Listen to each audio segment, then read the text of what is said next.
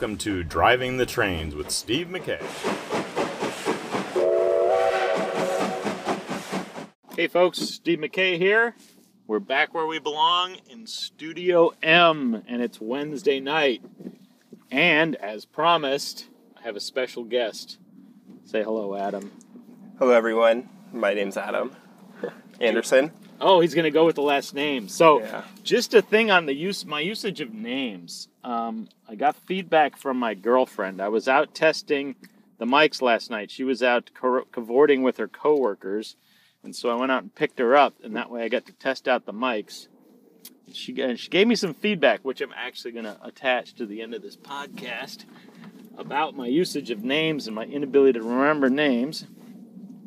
So I'm generally only going to use people's first names. That way, if they want to remain semi-anonymous, they can.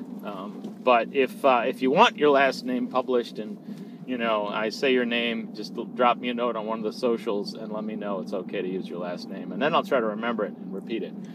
Anyway, speaking of things I couldn't remember, last podcast, Craig from The Train Rush, that's his podcast name. I couldn't remember his podcast name. Today, we're doing process improvements. I actually have an outline with notes taped to the dashboard, so... It's true. It's taped there. This could be our best episode ever. And speaking of the socials, my last episode generated a little controversy. Not too much. I've actually spoken with one of the game designers of the games I was talking about. Thanks, Lucas, for reaching out. He appreciated the honest feedback, and I still think he's got the genesis of a great game there. So, but Scott from All Aboard has relabeled my podcast as Steve's Brutal Thoughts about 18XX. I hope I'm not too brutal. If I am too brutal, just reach out to me. Driving Trains on Twitter or Steve MC on the Slacks and let me know. We're waiting for trains today, so if you hear a little excitement in the background, that's what we're doing. It's a train podcast, so I guess that's appropriate, right? Yeah, this is what we wanted. This is what we wanted. Somehow we managed to line up the Caltrain with the podcast. So I want to thank everybody actually who listens to this thing. I was shocked and amazed when I started. I was like, if I get like 25 streams of the first episode, I'll be happy. That'll be fine. And as of now, I've got over 200 streams on the first episode, which is just amazing. 45% of them outside the U.S., including 3% from Poland. And I'm hoping that's the Rails on Boards guys because they make a great product, and I'm really happy with their stuff. Okay, that's enough intro, though. Oh, here's the actual train whistle. You can't hear the crossing. So, Adam, a little more about you here. Why don't you tell us a little bit about yourself? How long have you been playing 18XX? Let this train go by a second. Okay, so I've been playing 18XX since the summer of 2017. I first got introduced to it when I went to the World Board Game Championships, WBC. It's a board gaming con that's held in Seven Springs outside of Pittsburgh in Pennsylvania. I had no idea what 18XX was at that time, had never heard of it. I went to the con for Euro games and other board games I was playing at the time. When I arrived first day, we went through registration like 8 a.m. and I think it was like about an hour later, it was going to be the first 18XX game. At this point, I still had never heard of it. And my friend, Devin, who was big into the games, said, "Come with me, you're going to learn this game." And he brought me to their hour-long demo they had before the tournament starts. And they showed me how to play 1846. And then after I learned how to play 1846 in that hour, they brought me into the downstairs room where they host the 18XX games and threw me into a game. That con is very friendly when it comes to new players and players helping you out, even though it is kind of a tournament setting. I really like that. Had a great time in my first game. And came back to the Bay, had a big problem getting 18XX games in the Bay. And about 6 months later is when I found the East Bay Train Gamers group that I now play in, and it's how I met Steve here. Yeah. Yeah, and so I think I mentioned the last podcast, and I think I put the link up on the notes. But our Wednesday night game is actually an open game. You just find us on Meetup.com, East Bay Train Gamers, and come out and play some games. All right, so how many? So you've been playing for a little over how many years now? Like two and a half years. Yeah, so you're about a half year ahead of me. How many total plays of 18xx do you think you have in? So I'm gonna have to guess. I'm gonna have to guess here because we don't track our plays, folks. We're not that. We're geeks, but we're not that geeky. We're not that. Well, I kind of started, so maybe I've gone down that rabbit hole now. All right. Yeah, but I really haven't tracked all my games.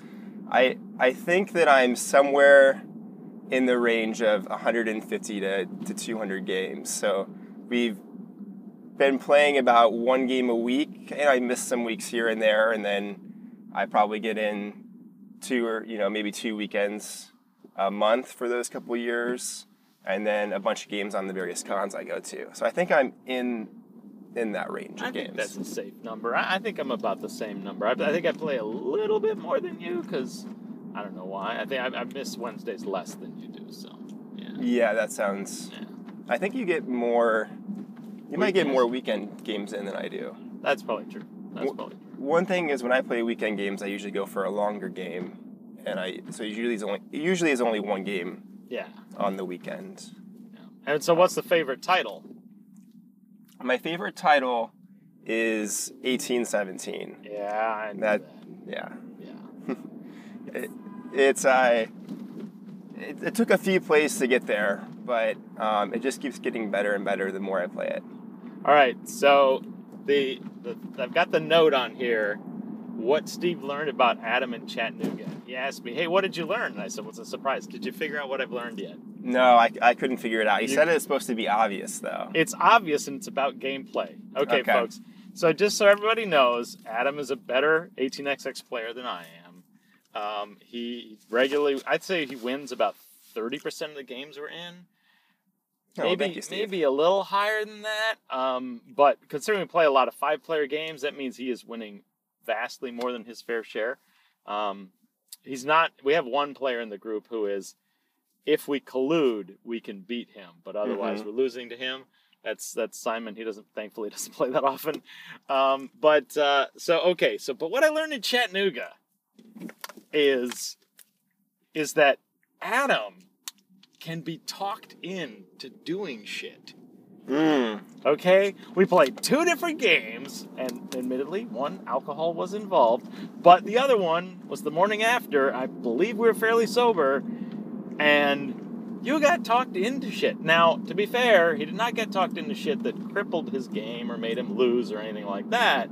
Yeah. But he did get talked into some shit that did not help other players, and so now, knowing this, I'm going to modify how we play 18xx, and I'm going to attempt to talk Adam into shit. Because sometimes you're not playing the game, you're playing the player. So, Very true. That's... We normally play a lot of our games with a minimal amount of table talk. And, probably for the best for me, so I don't get talked into things that'll hurt my own position. Yeah. I think one of the things I got talked into at the con, and this was a game where I was sober in the morning, was a particular track lay. It benefited me a lot in relative to who I thought was second and third player. I thought I was winning the game. Steve was probably was going to be the second or third player. But the person that talked me into it, they got a huge benefit out of it. And it was much more than I thought that they were going to get. It let them run a diesel across the map instead of ending halfway through the map. Probably doubled their run. And it brought them from what had been 4th place all the way to 2nd. Yes. And it likely bumped Steve out of the top 5. No, I was 4th. I was 4th. No, I mean, am I? No, I didn't, because the scoring. Oh yeah, we'll get into that. Oh yeah. So, all right, let's switch to Adam and Chattanooga. That's the next thing on the agenda, and so let's get into the score. We'll do the scoring in a minute. So what was the most interesting? Which is not necessarily the best. Like, what was the most interesting game or interesting thing that happened in a game for you in Chattanooga? I think I'll go with the most interesting thing that happened in a game in Chattanooga for me was we were playing a game of 1882, and it was Natty, Steve, and then our friend Jeremiah. It was a 4-player game of 1882, and we'll get into 1882 later about how there's a private where you can float it. This company within the company adds a train of the current type into the stack of trains. And in the past when we played this, it was really like kind of melting my mind adding this train, because it's like, you know, if you're on the 4 train and you're on the poison 4 train, you're adding another poison 4 train. And our friend Jeremiah found this brilliant jaw-dropping strategy to get through this, where he floated a different company first and waited for us to go ding his shares. So really Steve to ding his shares down from 100. Because whenever someone starts a company in any 1830 style game and they start at 100, I feel it's my civic duty to ding it at least once. Like, you have to ding it at least once. Yeah, and Steve is known for this in our games. And I think Jeremiah has been waiting for multiple games for his opportunity to do this. But right after Steve bought the first share, and Steve likes to go around and buy a few shares and then dump all of them.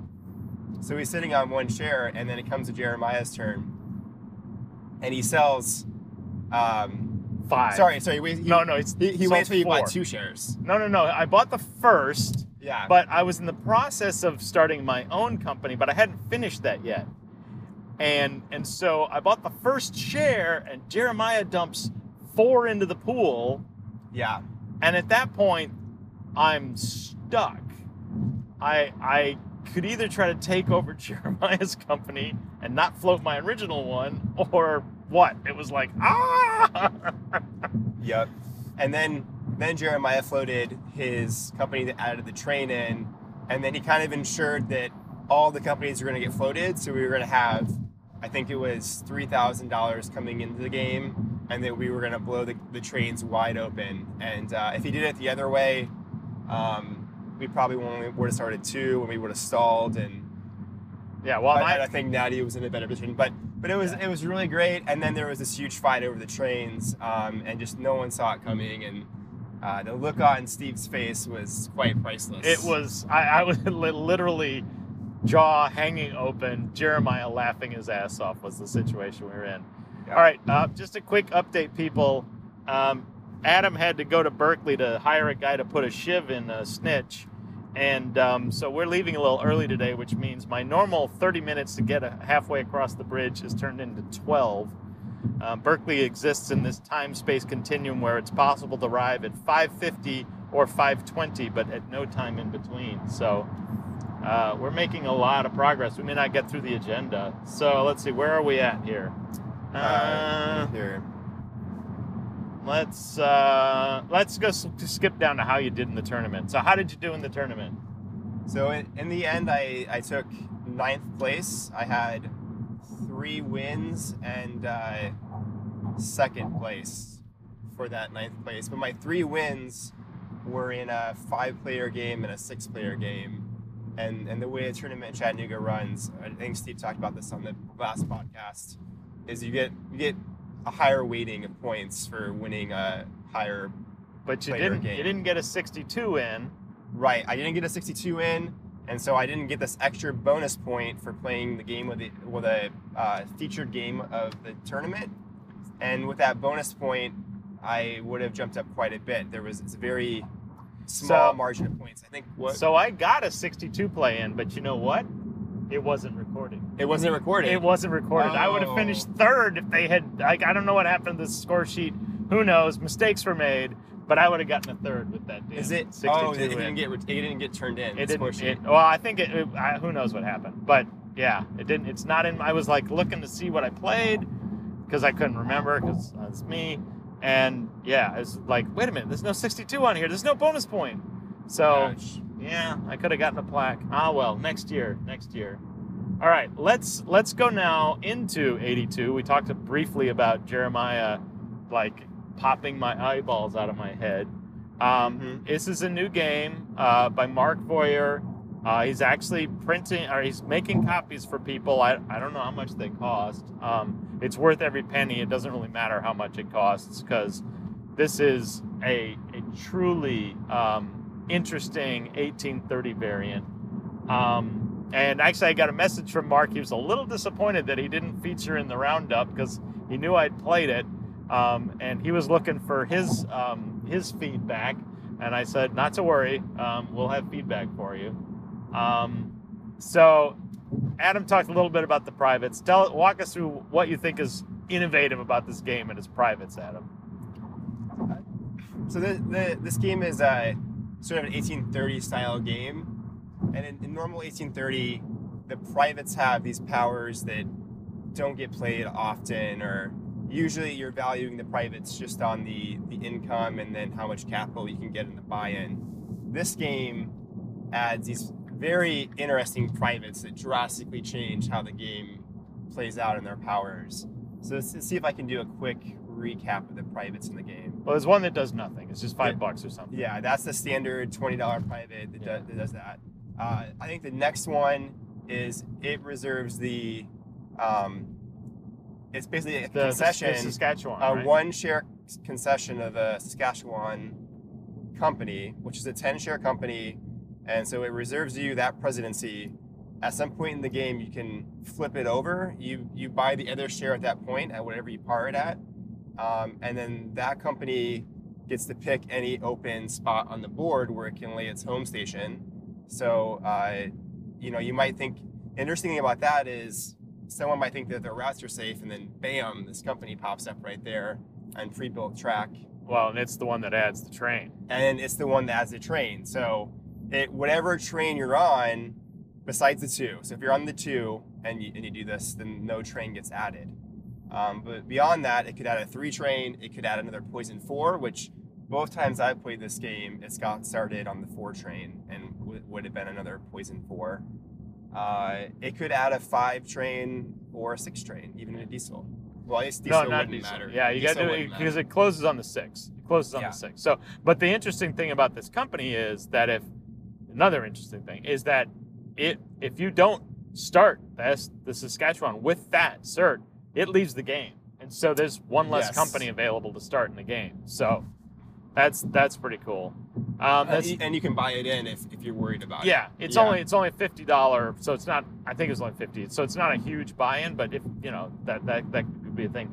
Then there's one that like pays you for every bridge that's built. Yes, this is the replacement for the Camden from 1830. So similar price, comes with a random share, and then instead of getting a fixed dividend like the Camden, you get paid anytime someone plays a bridge or builds into the river. And the rivers in the game are when you complete the track, not when you play into both sides. Yeah. But they get $10 from the bank whenever someone builds a river. And the money, so it can be kind of, some rounds you get 0, some rounds you get much more than 25. Yeah. And then it's got a private that you get the presidency of the can pack.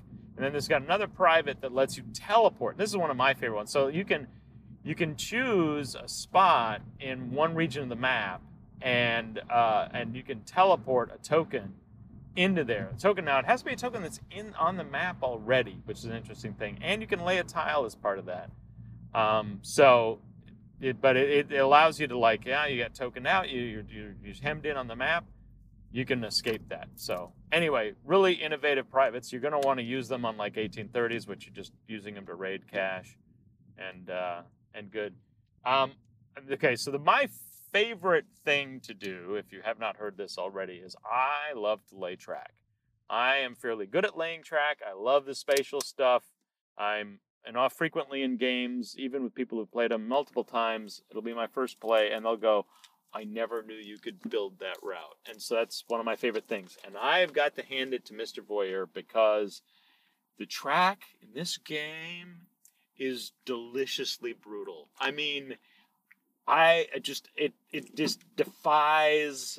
First of all, there's only 4 57s. There's no other yellow cities. There's only one of each DIT.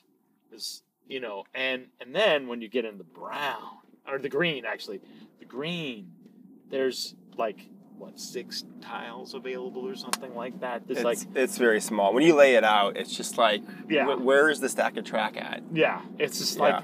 and so you'll be like going, oh yeah, I just want to do that simple upgrade. Like, give me the yellow tile or the green tile that has it's a Y, it's diverging track. Yeah, that's not in the game. You're not getting that tile. You'll never get that tile. And the thing is that it's not just that he removed these track elements, and so you have to be a little bit more basic. It's that when you lay track, you're oftentimes looking at the track, and I got a guy waiting for emerald in front of me. Green's not good enough. And you'll be looking at this track and going, I can lay this track. Or I could lay 2 pieces of track so that after the next track lay, I'll actually be able to get somewhere. Because if not, I'll be pointing at something that points towards the edge of the map, and there's no track that fits in that spot. Mm-hmm. It's not just that he removed track. It's that you want to use it all over the damn place, and you can work around it, but you better plan 2 or 3 track lays ahead. Otherwise, you're pointed nowhere. And it's just fantastic. So and there's only 3 brown cities. Yeah. So those go right away because it's a fight. Yeah. It's a fight over those, and then afterwards you have all these track lays where you are building around it. Yeah. So you spend a lot of time. Yeah. And sabotaging the track and making routes around. What's the name of the major city in it? I forget the name of the major city, Yeah. but it starts out kind of like a double O tile, but then it turns into a brown K tile. But depending upon which direction it's laid, like I played a game where, well, actually it was that game with us, right? Yep. We laid it facing south, and it was just like, the company that homes out of there, they're just never having any runs worth anything. It was the only ways out were tokened, Yeah. so they were trapped. Yeah. Okay, so awesome job on the track, Mark. Let's see. We're way ahead of time here. We've been going only 22 minutes. We're like maybe we're 15 almost at minutes. Berkeley. Yeah, we're like almost there. Let's see. We're gonna skip over. We already did one of those things. How about any strategy tips for this game? So speaking to the track, you have to look at the track that's available and make sure that you can actually do the thing you're trying to do. This is where I make a lot of my mistakes in 1882 because I play a lot of games where the track is almost always there. Like we were playing 22 beforehand, and you can do whatever you want. Other strategy tips is the way the stationings get played in that game really changes the outcome. You have these neutral stations instead of having only your company stations, and they sort of let you lock down your route, but it locks it down by leaving it open for you and everyone else. So you don't want to lay them, but at some point you're like, I really need to lay this thing. And they're free. So I don't lose my... They're free. They don't cost $100, they're free. And so the strategy of where those get laid and locking down your route with those... and if you think you're going to get the National to open up the National uses the neutrals as its station, so... Yeah. Yeah. I played a game of 1882 where 2 companies floated early. I opened the 3rd company, and there was no 57 cities for me to lay. Yeah. There was only 2 companies in the game before I floated, and there was no track for me to lay. Yeah. And we were still in yellow. That's pretty big. Yeah. I think that the can pack is quite a bit better than the B&O. Can pack's got pretty good long-term outcome, great stations. Yeah, the can pack is good. It's if you want to. So if it's your first play of 82, my strategy tip is get the frickin' can pack because it's gonna allow you to buy one company. It's gonna have a ton of money at the beginning of the game because there's not a lot of money at the beginning of the game, so people are gonna help you float it, and it'll just run steadily on through. Don't buy a 4 train, just buy a 3 train, and then when you have to buy the 6, if you don't get a 5, you'll buy it out of pocket. And, you probably won't have to buy a diesel out of pocket. It just lets you have a nice, safe game. Yeah. Well, You know? maybe not always safe. Well, but, okay. Yeah. Now, my only criticism of this game, and it's not even a real criticism. It's that this game is. You look at this game, and you're gonna go, "Oh, I've got my buddies that I've played a copy of 46 with them once, and this looks like a nice second title. It's like not got a huge map, and you can lay 2-track, and there's not a lot of companies, and there's only a few privates. This looks like a great second game." And then you play it and you realize that this is a game for experts. The track is difficult to figure out. The train rush is monstrously brutal and variable with that extra company. This is not. I mean, yes, you could sit down with people who've only played 1 or 2 games and they'd be able to struggle through it until you bankrupted someone. But you're gonna bankrupt someone. This has no Mark Derrick safety rails, okay? And when I was chatting with Mark on the Slack, he was like, "Yeah, I mean, I like a game that bankrupts the people because that way, you can just start a second game."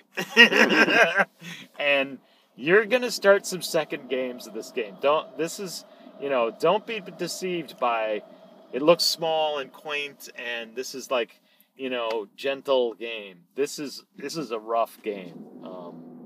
If it's your first time play, I think my recommendation would be try to get east-west going. That seems to be where a lot of money's at. So lock down those routes early, and then I've only seen 2 companies float early, which means that the camp pack usually can par at 100 and float and have the money. But I'm sure there's plenty of other variations that I just haven't played yet. Yeah, we haven't played it a lot. So yeah, I've only played twice.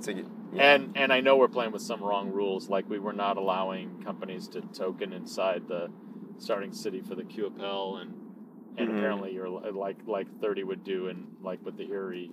So apparently you can do that.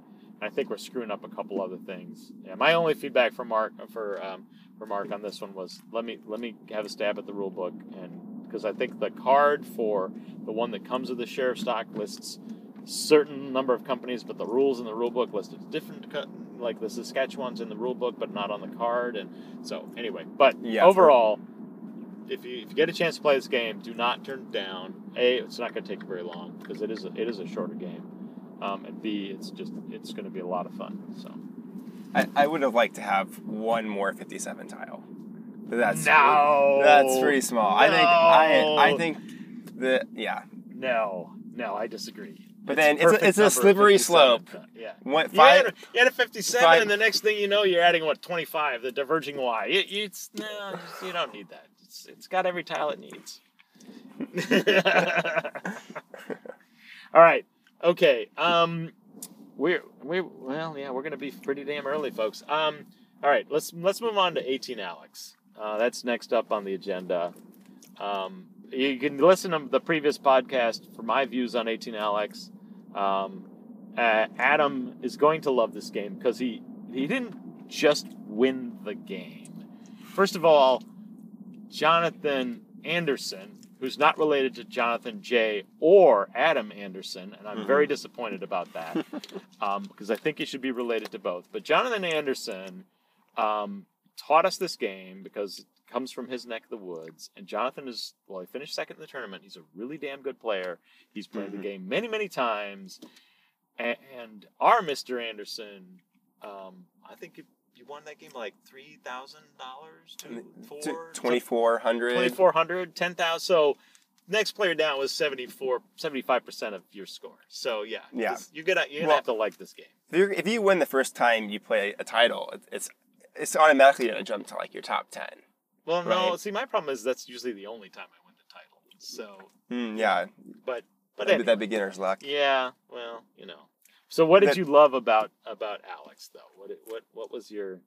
I think this was probably my favorite new game that I've played lately, and I've been wanting to play more and more 41. I really like 41, and Alex, I think it's Alex, 18 Alex tries to take the ideas in 41 and streamline a lot of them, make the gameplay a lot faster, keeps some of the same sort of mental gymnastics that you're doing, the same kind of puzzles, but remove a lot of the chrome and the borders, that kind of stuff.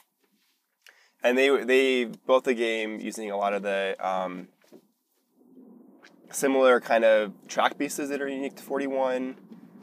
I really like that. I think from what I saw, the tools that you employed is, the ability to start another company out of your first company.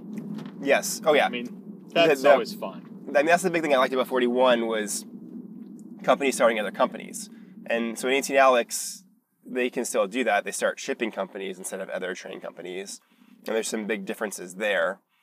But 18 Alex gets rid of the part where they can just buy shares of other railroad companies. Yeah. And sell them. And so that removes a lot of the like things you would do. It removes a lot of like bookkeeping. I really like that all that bookkeeping is kind of gone between the ORs. I like when the ORs and the stock rounds are separate. So like a thing that I've done in previous 41 games is like change turn order mid OR by using my company to buy and sell a share of a company. And so that was always, I've even stopped people from topping out of the stock market and ending the game early. If you play in the early versions of 41, the game would end immediately. But you can slow that down by like buying their shares and selling them. And if the table does that, they'll pretty much never get there. Yeah. Maybe I shouldn't say never. So 18 Alex removed that part of the game. I really enjoyed that. It let you buy 5 shares of the shipping company at once, so it's very easy to do. Like you're forced to do it. So it removes that part where you spend 5 minutes thinking about the capitalization. You just there's not very many choices in capitalization. You probably want to pick the biggest one you can hit, and you just go with that. It really streamlines it. The other big thing I liked about the game was it's the first game I ever played where they got rid of being able to sell and buy shares in the same part of the stock round. Oh, you're right. I've totally forgotten about the stock stuff. So the stock mechanism in this game is you enter a stock round in priority order. Everybody goes around and sells anything they want to sell. And that's your one shot. You're done. You can no longer sell stock after you pass. You only get one go in that first round. And then you enter a buy set of rounds, and you can buy shares willy-nilly, one at a time, but you can no longer sell shares. And I thought that was very cool. I did like that, yes. Our stock rounds went very fast because of those rules. Yes. It was hard to get used to at first, though, because something would happen in that stock round, and you'd be like, "Oh, I really need to sell this now. Oh, I can't anymore." Yeah. Well, and the thing is that it makes priority a double-edged sword. Yes, I get to sell first, but I don't know what the hell anybody else is selling. So, maybe I'd want to delay. It's almost, maybe they need to do like a, when they maybe first pass and you get to choose a number, because maybe you want to go last. And so yeah, I did think that was pretty cool. I'd forgotten about that. That was a cool element. So I criticized this game because of the kind of solo play on the track laying. It was like you're really operating in different parts of the map. Do you agree with that, Adam? You disagree? What's your I disagree with your assessment All right, on this game. Yeah. So here's my thoughts on it is I don't think that the game we ended up playing was a good representation of how the board would normally get played. And the reason I think that's the case, before that, I will say the game we played was that way. The particular, it was very siloed. I had control of a really good part of the board. No one else was there. Yeah. And I think that was a big part of me winning the game. However, looking at that part of the map, there was 2 companies on that side of the board that were randomly shuffled out of the game. So that was a big factor there. Another factor was I had the blue company, the SFTG, I think is what it is.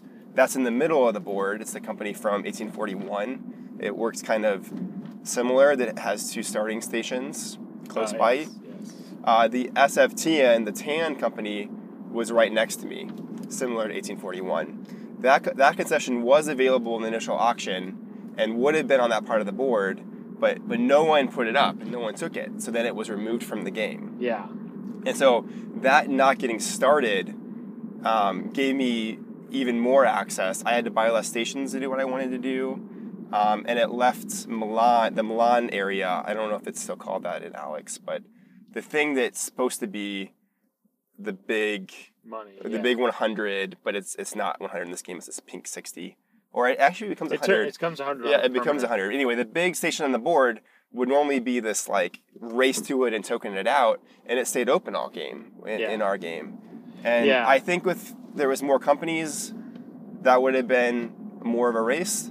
There's some other reasons I think it happened is we had 2 players that in our game that started a minor company instead of a major, and that affected how many track lays they could make until they grew up. They grew up pretty quickly because they realized it was a mistake, and that was unfortunate. And so that limited how soon they got to that side of the board, and also how soon that they interacted. And then lastly, we only had 2 shipping companies start, I think. Yeah. When I started the shipping company, I realized that it gives you a lot more track to lay, and the shipping companies get a lot of stations pretty cheap, and then they're going to build in and they're going to start tokening stuff up. Yeah. And so I think with more shipping companies and these other things, there would be a lot of more interaction in the game. The game does play fast though, so probably by the time there is interaction and it gets decided, the game is almost over. Yeah. Yeah, and so I mean I didn't mention in my other podcast, I don't think, is that I actually played an investor strategy. I didn't start the game thinking I was going to play investor strategy. I thought I would actually dump my shares and start something. But it was 8:30 in the morning after we had been playing very late the previous night. And it was I was an unfamiliar game, and I knew that I was playing a game with both Mr. Andersons, and so my luck was better off investing in their companies and seeing what they did and sort of watching the game unfold, and then try to dump and attack them. I didn't feel like I was confident with my early game open, and so I never got an opportunity to dump the companies. It never made sense. It was like, no, I'm getting paid too much money. The stock's appreciating too much. If I go in OR without any revenue, I just will never catch up. Like, it's impossible. So I didn't mean to play an investor, but I was kind of forced to once that game started. And so what that meant was there was 1 or 2 less companies started, and so maybe that had a lot to do with the interactivity. And what do you think about how the investor strategy played out? I don't think it's possible to win. I don't think it's possible to win. I think the problem is, so this game has these pink cities that pay directly to the director and bypass any investors, and it's too much money. It's $200 at the end of the game per pink city, I could have beat Jeremiah, I think, if it wasn't for that. If he had to pay that out, I think I would actually beat Jeremiah. Jeremiah I was heavily invested in one of his companies because it was appreciating so much. So we're almost done with the drive here, folks. But maybe you're going to be early for your meeting, aren't you? Yeah, we probably go a little bit longer. So there's a couple of things about this game. So first of all, as I mentioned, Adam is a pretty damn good player, and he did a brilliant move that the other Mr. Anderson had never seen done before, that I thought was just absolutely like chef's kiss here. So there is a forced merger of a group of companies in this game, just like there is in 41. Mm-hmm. And Jonathan Anderson had parred his 2 companies. He had the group of forced merger companies, and he had parred them fairly far apart. And Adam was operating in between and forced the merger after one had operated, which meant the other would never operate that OR. And so Jonathan was like, I don't get to run these trains. Like these trains that are earning me a ton of money. And he was by far ahead of the game. All of a sudden, it was like he was, Jonathan went into that set of ORs the clear winner and came out of that set of ORs clearly not the winner and probably not even in second place. I think it cost him like $160 on his runs in the mid game. Yeah. That's like 2 more shares he could have bought or a really good share. Yeah. And I think that later company, he had got his nice trains over there, his like bigger trains and his good routes. And it was a minor company, so he had like 60% of it in 3 shares. Yeah. That really hurt him. Yeah, it was a brutal maneuver. Awesome to watch. So, okay, now think back to this game. One of my thoughts on this game are that there might be a formula to how you have to play this game. It feels like to me you have to start your company. The third, it's like a 6 set of ORs game. Maybe 6 or 7, I forget exactly. I think it's 5 to 7. 5 to 7 probably set of ORs game. And so you start your company. In the third OR set, you have to start a shipping company. And that helps you, first of all, it gives you additional capital because you're able to dump the shipping company's shares into the market. So in the first of the 2 ORs, you start the company. The second of the 2 ORs, it dumps a bunch of capital in, and it can immediately use that capital to buy trains. It does so. Then you go into a stock round. You buy its cheap shares. Then you go into the next set of ORs, and you merge your 2 companies, which gives it even more, which brings the capital into your major company and the tokens. And then the next set of and then it runs the train, and the next set of ORs, the game's over. And I just feel like, and which is the formula you had, and that would not, and so Jonathan Anderson didn't have I don't know if he didn't have the capital or what happened, but that missed run really threw him for a loop.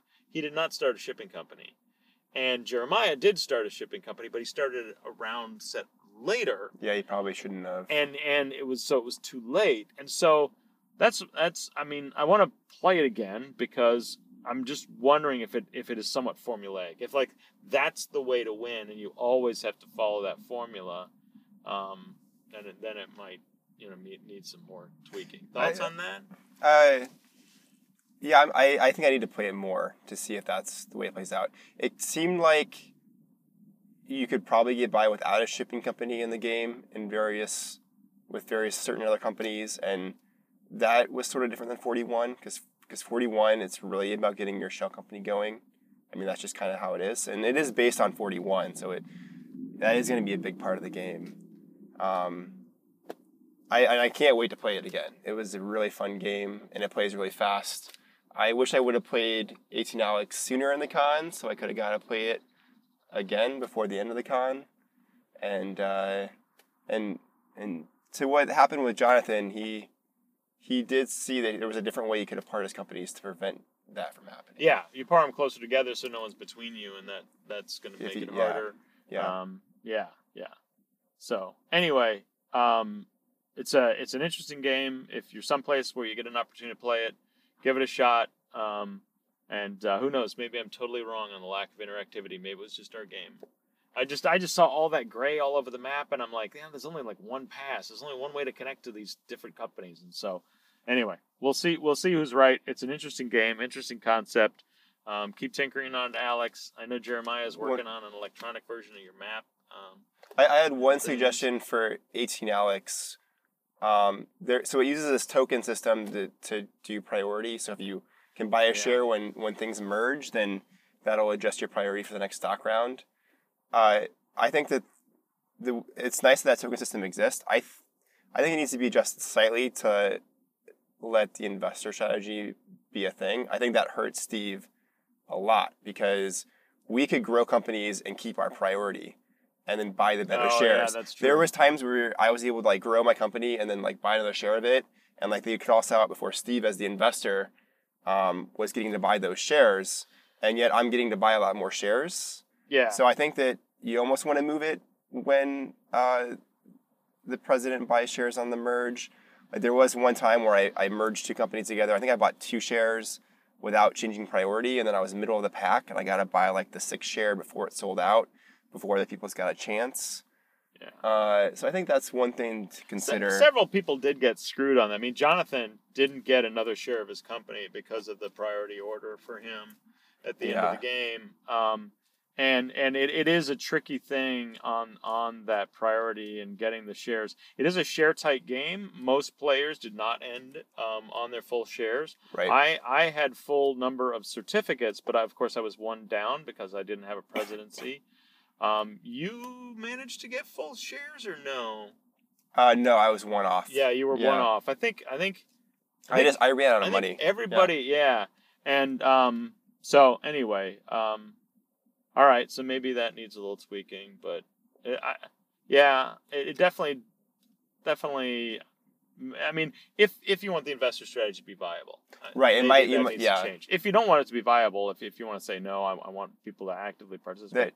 You might put that in the designer notes though, right. just to say, hey guys, you can try the investor strategy, but we didn't worry about if it was viable or not. I mean that factor right now in the current rule set really hurts the investor strategy, because the investor strategy will buy one share at a time, always lowering their priority, and the people running companies can. Like, you're able to float your company all in one shot. There's a round of just floating your company in one shot. So if you're running companies, you take way less stock actions than an investor only. Yeah. But maybe that's not a way the game should be played. It does change a lot. Yeah. All right. We got a couple of notes on things. First of all, there are a couple of cons coming up. I saw there's an announcement of a Sydney con for like maybe late fall or something like that. So in Sydney, Australia. It's only 2 days, so I don't think I'm flying to Sydney personally. But I don't know, maybe if you're anywhere in the Pacific Rim, give it a shot. I guess I am on the Pacific Rim, but maybe the other side of the Pacific Rim. There's Chattanooga is going to be coming up. That's going to be in May sometime. I think they're still working on finalizing the dates, but think mid-May on that one. Now, if you are interested in coming out to the Bay and playing with us, KublaCon is a large game convention here, like 3,000 people. But a bunch of us in the area, we organize a bunch of 18xx games for play at the con, so we don't have to interact with people playing Werewolf. So KublaCon is like May 21st through 25th. It's like $60 until mid-February and $80 after that. If you are interested in going to that con and playing 18xx, reach out to me on the socials and I will get you added to whatever way we choose to organize games for that con. For the Driving Trains podcast, it's Driving Trains on Twitter. For Slack, it's SteveMC. Adam, do you do social? Do you want to advertise anything? Or no, I don't want to advertise anything. No, Adam's not an overly social guy, which is totally not true. But but if you come to the Bay Area, I'll play train games with you. Yeah, exactly. Come to the Bay, and Adam will school you on the train game of your choice.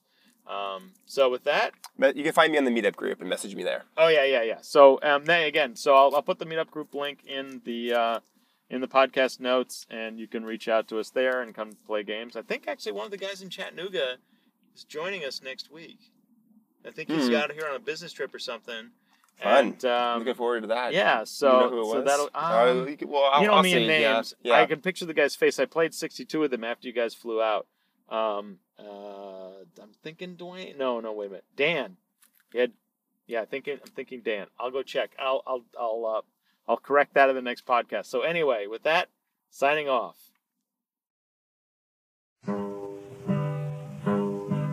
From the great Atlantic Ocean to the wide Pacific shore, from the queen of flowing mountains to the South Belle by the shore.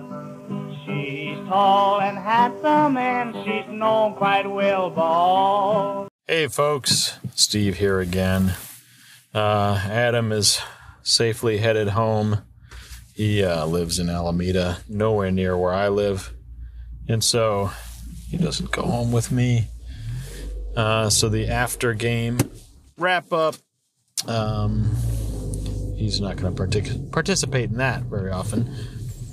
So tonight we played 3-player 18 24 on the 3-player side of the map. Now, Johnny and Eric from the Train Shuffling podcast, who did a really nice shout out to me. I don't remember if I remember to say that on the drive over, but I really appreciated them plugging the podcast and giving me good press. That was very nice of them. Reached out since they'd heard my 24 podcast and said, should they do the small side of the map or the big side of the map? And so tonight we did the small side of the map. We screwed it up by having one of the companies start in the wrong location. Lonnie, if you're out there somewhere next printing, you might want to just, put that on the map so idiots like us have a harder time messing it up. But other than that, much better game, I think, than playing 3-player on the other side of the map. 3-player on the other side of the map is going to feature more cash. It's going to feature almost natural, like, I get the orange company, you get the purple company, you get the brown company, I get the, just like natural synergies between all the various different components. And everybody's going to have a good combo. And, it's just like, okay, we're going to generate our money and see who wins. And that's kind of it. Not a lot of tension, not a lot of like decision making. Just not as much excitement. Whereas the other side of the map, that is the side to play. Just super tight map. I'm a little surprised at the design choice by Lonnie of including the black rather than the green company. I'm curious if he did actually play test it the other way around, or if he screwed around with the map at all. Lonnie knows what the hell he's doing, so I think it'd be interesting to see like if there was some sort of like variant where you could lay an overlay or something over on the regular map and do the green company as opposed to black. But the black company is normally the better company of the 4 coal companies that turn into publicly traded railroad companies. And we had one player who drafted poorly on the combos, didn't really read the board well and understand like the priority of drafting. Drafted the number 1 orange, which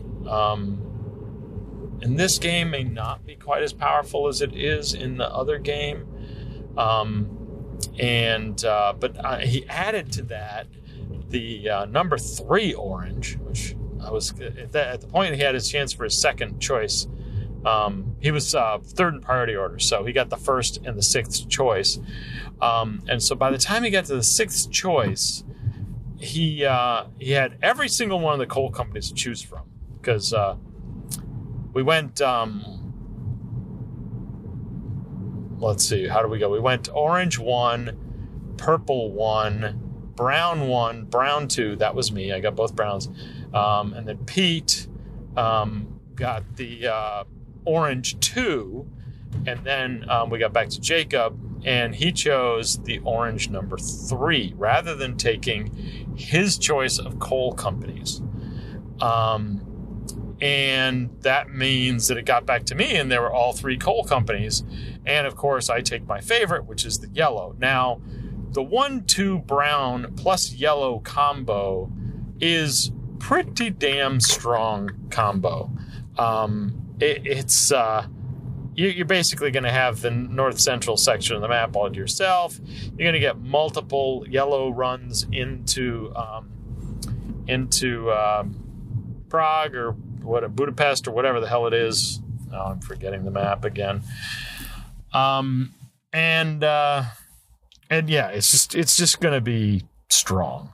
There's just no other way of saying it. It's going to be a strong combo. And so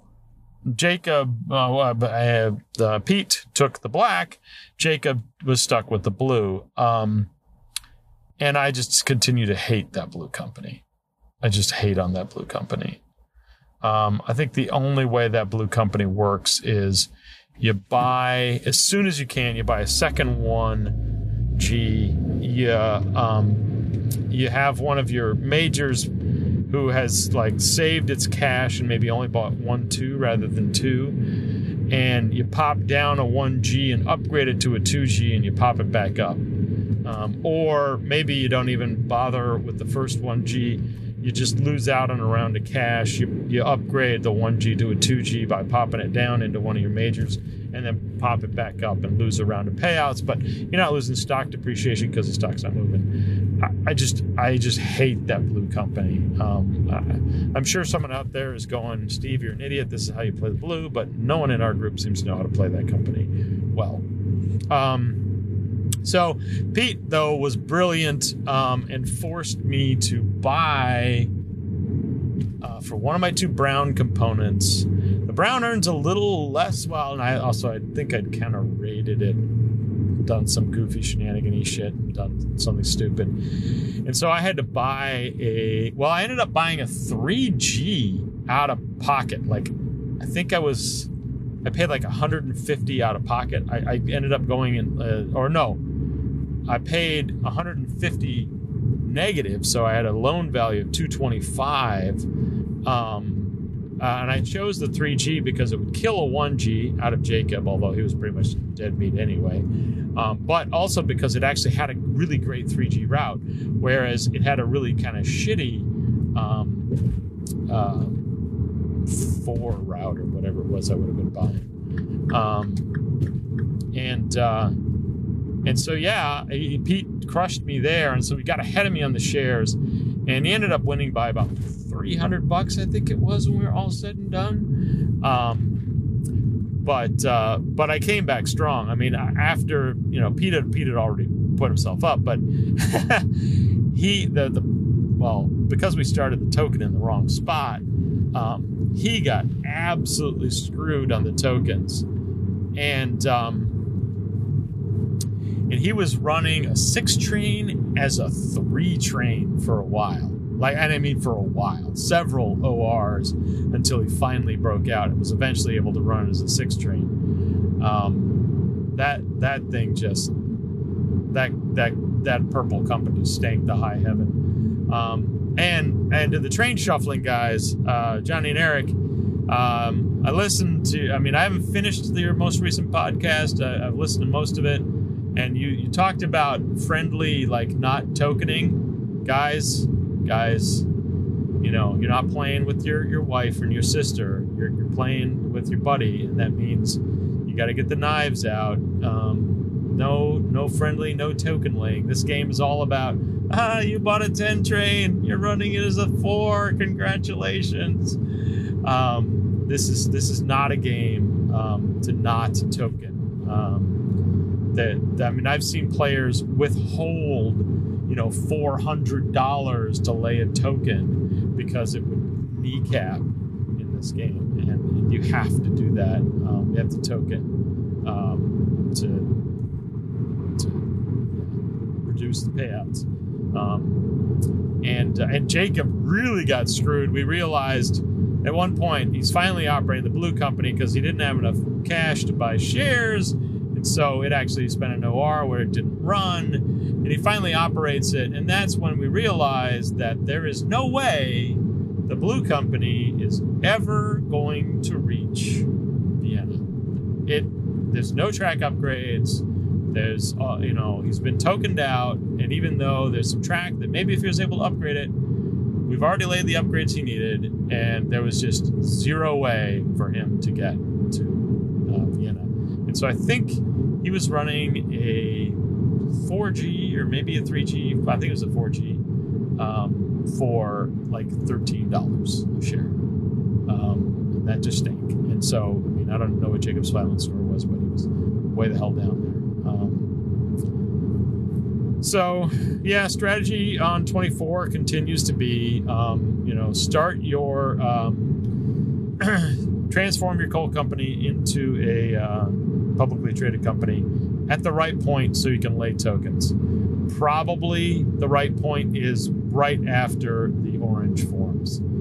Maybe even right before if you have the cash. Pete was able to get 80% of his black company in. I was cash poor because my out-of-pocket train purchase. So I only got 5 shares when it started, managed to get the 6th in the next stock round. Yeah. And then the interesting thing was because I had to pay out of pocket, and I bought such a great train for that company that was a G train, and therefore paying into the treasury with the coal run. When I actually the KK finally formed on the 6th train, it had like $1,400 in its treasury.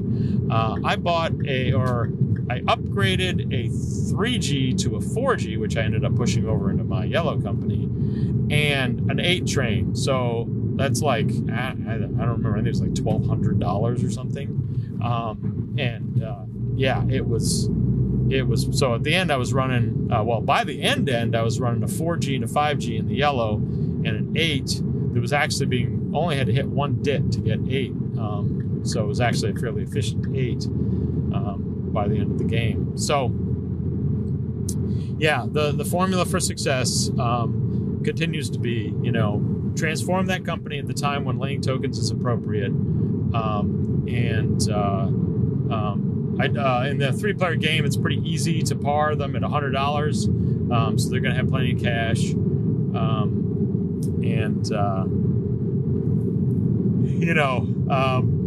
Screw with the trains. Screw with the trains in the middle of the game to force someone to not get a run or, have to buy out of pocket. And then also form those major companies when it's possibly inconvenient for someone. Pete's major got formed. That was probably the one thing he got kind of screwed on. His major got formed, and he only had the presidency. And so I don't think he withheld because he wanted the stock appreciation. I think he continued to move up all the way. But, he's only getting payouts for his presidency. But 24 is still awesome game. Really, really enjoyed that game still. We'll get many more plays into that. I hope you enjoyed Adam today. I enjoy Adam. I enjoy playing with Adam. I did not get to play with Adam tonight. He played... I thought it was a 4-player game of 1870, but it turned out Andy's girlfriend, Fern, I want to say, me and my names, Fern was not feeling well, and so she wasn't up for playing a game. But we learned a very important lesson tonight. Never, ever play a 3-player game with Adam and Andy playing, because one of those two is going to absolutely thrash you. Tonight it was Andy. Andy somehow managed to buy a boatload of 3 trains and ran them for 7 ORs. Adam did his utmost best to rush the trains and try to kill all the 3s, but it took him 7 ORs. I think they told me that Andy had an OR set where he got 1,400 in cash. They were like just entering the permanent trains, so they ended up calling their game. I thought their game would take a lot longer. Andy definitely knows 1870 better than Adam, so that was it. And then we had a new player tonight, so Jeremiah held a newbies game. If you're in the Bay and listen to this and you don't consider yourself a very expert 18xx player, and you want to come out and play some games, but you're a little intimidated when you hear some of the stories about how good some of our players are, don't worry. Let us know that you're looking for a gentler introduction or some learning games, and we set those up. Usually it's 3-player because we'll have we'll have 2 games because that usually pushes us over 7 or 8 players. But yeah, if you want to come learn, happy to play, because we really like some of the quote intro games. 89 is one of our favorite games. Mechs is one of our favorite games. And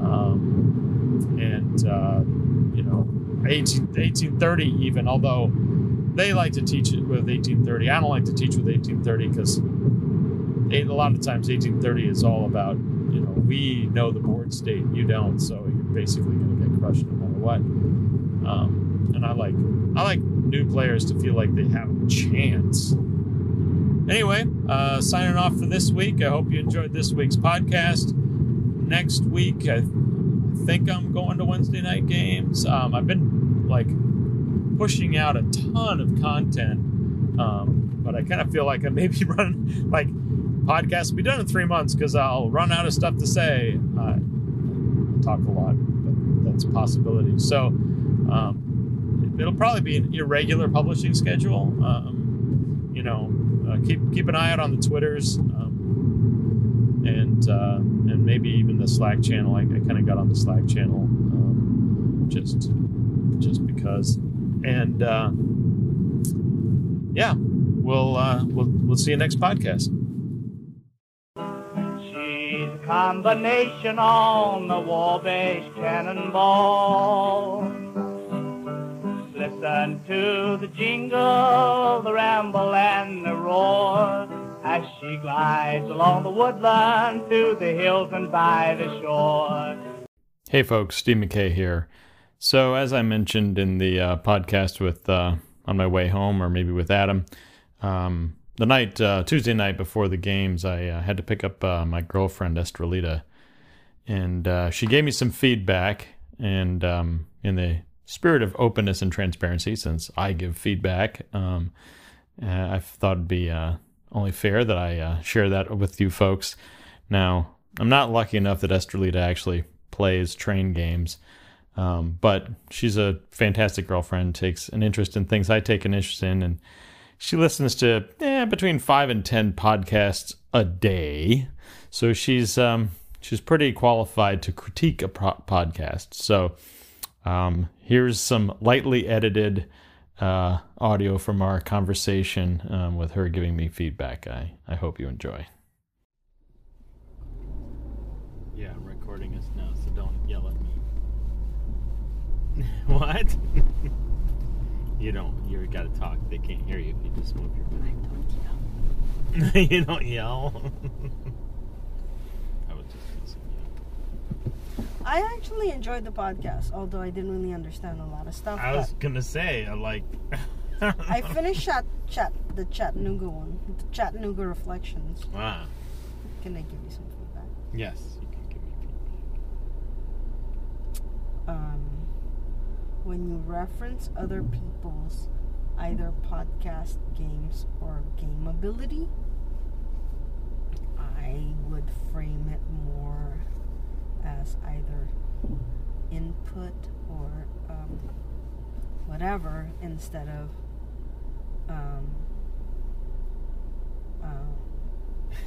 they didn't really do their stuff right or whatever. Like I was too much, they were doing it wrong.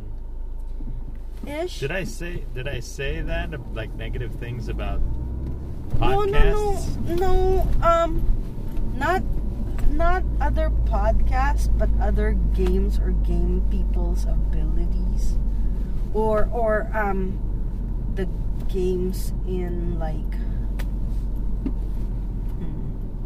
So when you said game people's abilities, what do you mean, like when I talk about their games, or when you talked about some person? Both. So when you reference Jeremiah or whatever, so here's my other question. What did I say about Jeremiah? No, you loved him. Oh. The other question, here's the question I had. Okay. You had quite a bit of feedback for game designers. Is that your audience? I think that there's a large number of people who play these games that want to create these games too. Ah, okay.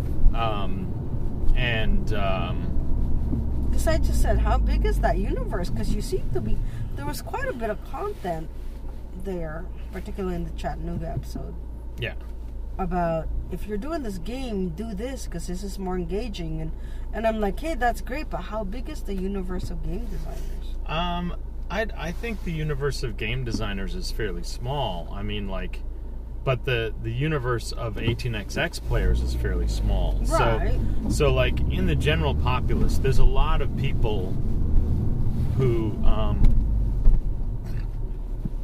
kind of wish they could design a game. That was a burp. What did you have? I had pizza at home. That makes you burp? Apparently. Well, I had some beer too. So did I. So the other thing was, I kind of figured you did. No, I know, you can smell it. Your beer is one thing I really try not to drink because it smells. It's stinkier. Okay, here, hold on. Are you going to record us? I'm recording us right now. See what? No, stop. Okay, now you can talk. Hello, Mike. We are testing you. You are currently at chest level on the seatbelt. On the bosoms. Keep going. So anyway, you were how saying... do I sound? You were saying about... At least the content of the Chattanooga one, for a section of it, sounded like it was directed to to game designers, which I didn't think was a huge universe. I thought it would be a bigger universe to just talk about the actual games and the strategy and playing of the games, but it is a bigger universe. Right. So. It is a bigger universe. I'm trying to influence. So the world of 18xx players is small. Mm-hmm. There are, maybe 1,000 in the U.S., right? But of those 1,000, there's probably 50 that want to make a game. Okay. So it's a fairly high percentage, maybe even higher. And also, I mean, it was my biggest takeaway from the convention was that we played these. You seem to be really stunned by the Subway game. Stunned. When you say stunned, what do you mean? That you weren't expecting to get that much satisfaction from it. Yes. Because of the challenge that it seemed to present to you intellectually. Yeah, so the challenge with Gary's games is they have the kitchen sink thrown in them. Oh, can I make an comment on particularly the Subway game? Yes. You made it sound like you saved his game. Like it saved his game? As if if you hadn't rewritten the rules, people might not have gotten how good the game was. The game was unplayable with the rules that he had. Okay. Well, you need to seem a little more more humble. Or at least more generous to the creators. Yeah.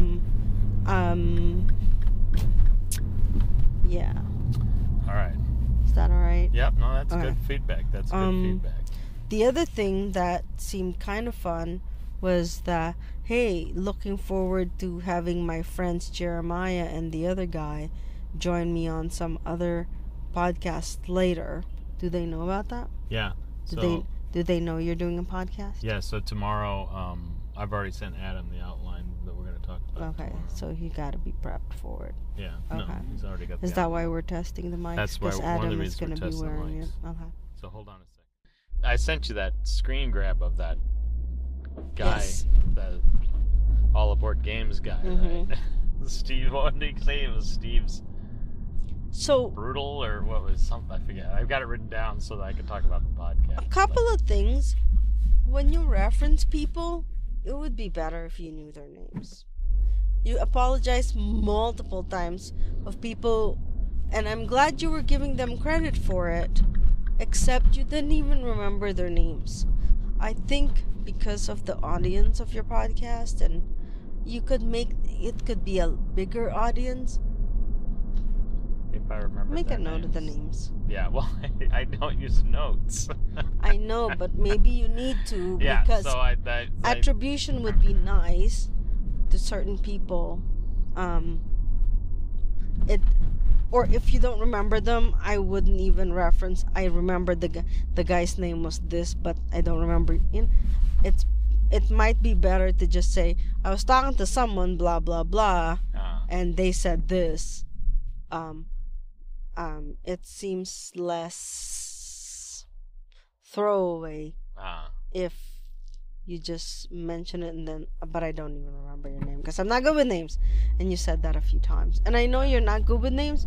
Then just don't talk about them or reference them more in general. That way it just doesn't seem like, because you're prefacing that you are not good with names doesn't help when you don't actually acknowledge the person. So is that okay? Yep. Can I give you that kind of advice? Yeah. And I would have said that same even if I didn't have a beer. Or more than one beer. And 2 old fashions. Hear the mighty rush of the engine, hear that lonesome hobo squall, traveling through the jungles on that Wabash cannonball. Oodle-ee, oodle-ee, oodle-ee, oodle-ee.